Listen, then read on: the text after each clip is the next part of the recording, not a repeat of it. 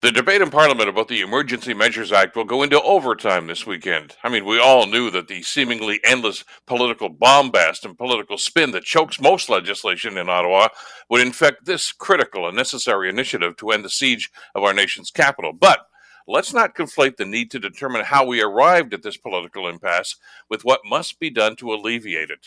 How this conflict is ended won't be decided by Parliament. It's up to the integrated police forces in Ottawa, and it looks like today is the day for that to happen.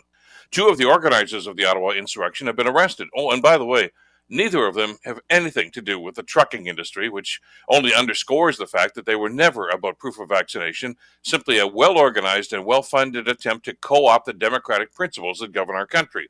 We Canadians are a tolerant and understanding people, but enough is enough.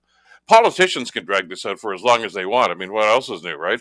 But in the meantime, it's time for police to act. It may get messy, it may get confrontational, and there may be more arrests, but that's a choice the lawbreakers have made.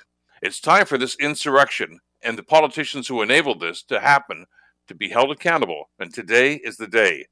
Finally, I'm Bill Kelly.